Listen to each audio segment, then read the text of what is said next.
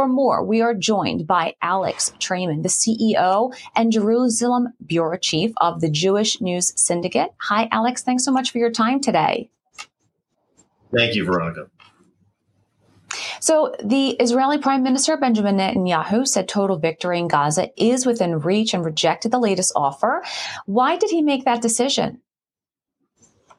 Well, total victory isn't within reach. The IDF has taken out more than half of Hamas's fighters on the ground. And this is the reason why Hamas is so desperate for a ceasefire at this stage. And they're looking for a elongated ceasefire, a ceasefire of many, many weeks, a ceasefire that if Israel would declare would make it very hard for them to resume fighting at the end of a temporary ceasefire. So it's really within the IDF's best interest right now to continue going as they have and to take these last strongholds of Khan Yunis and Rafah and get a total surrender from Hamas.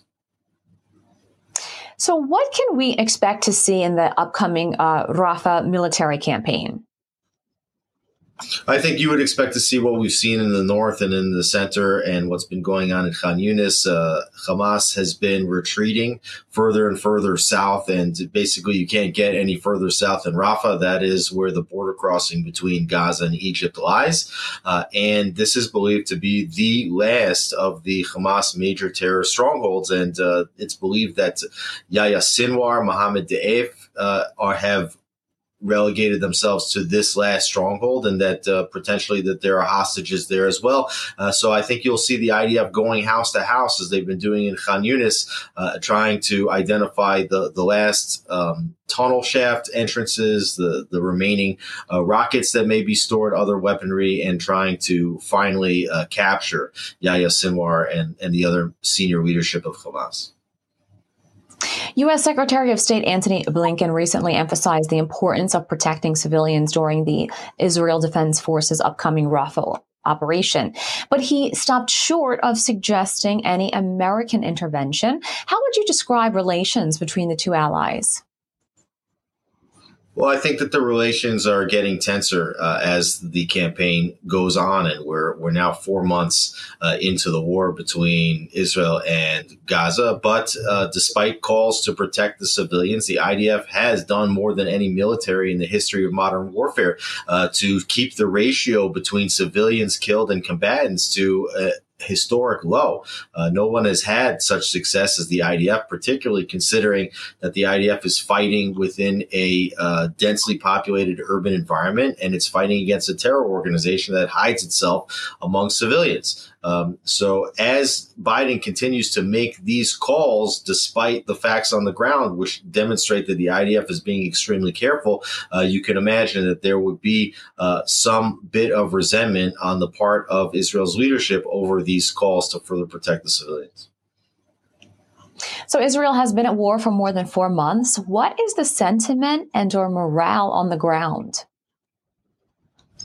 Well, inside Israel, morale is very strong. The IDF has had a very, very efficient and successful campaign so far. Hamas certainly hoped that hundreds or thousands of IDF soldiers would be killed. That's not the case. There have been about 230 casualties, but considering that the IDF is claiming to have killed close to 10,000 or more Hamas operatives and has likely injured at least twice that number. The numbers of soldiers that the IDF has lost in comparison is extraordinarily small. And they have had major success in areas that they were told that they would not be successful in. They've uncovered most of this tunnel network underneath Gaza. They've reduced Hamas's ability to fire rockets, and they have Hamas's senior leadership holed up in the last terror enclaves of Khan Yunis and Rafah. Do Israelis feel that President Joe Biden is doing all that he can to support its ally? Well, on the one hand, they have given Israel a elongated timeline to complete the war.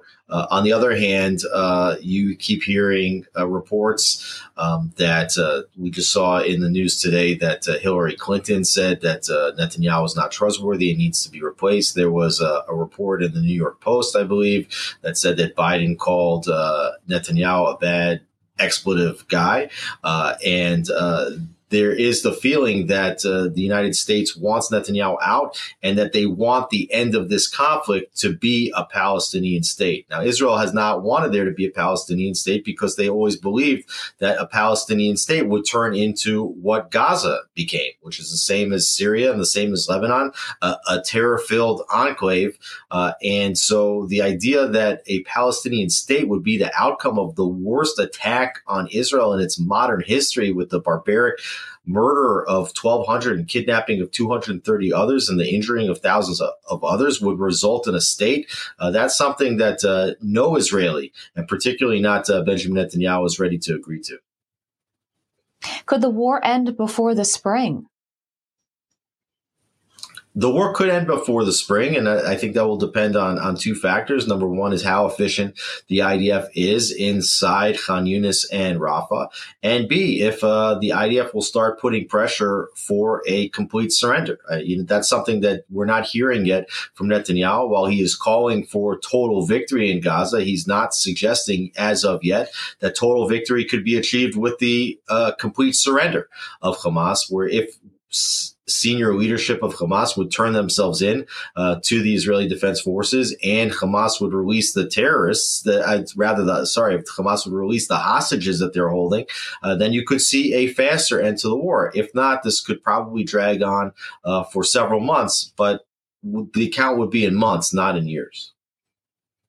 Alex Traiman with the Jewish News Syndicate, thanks so much for your time today. Thank you for having me.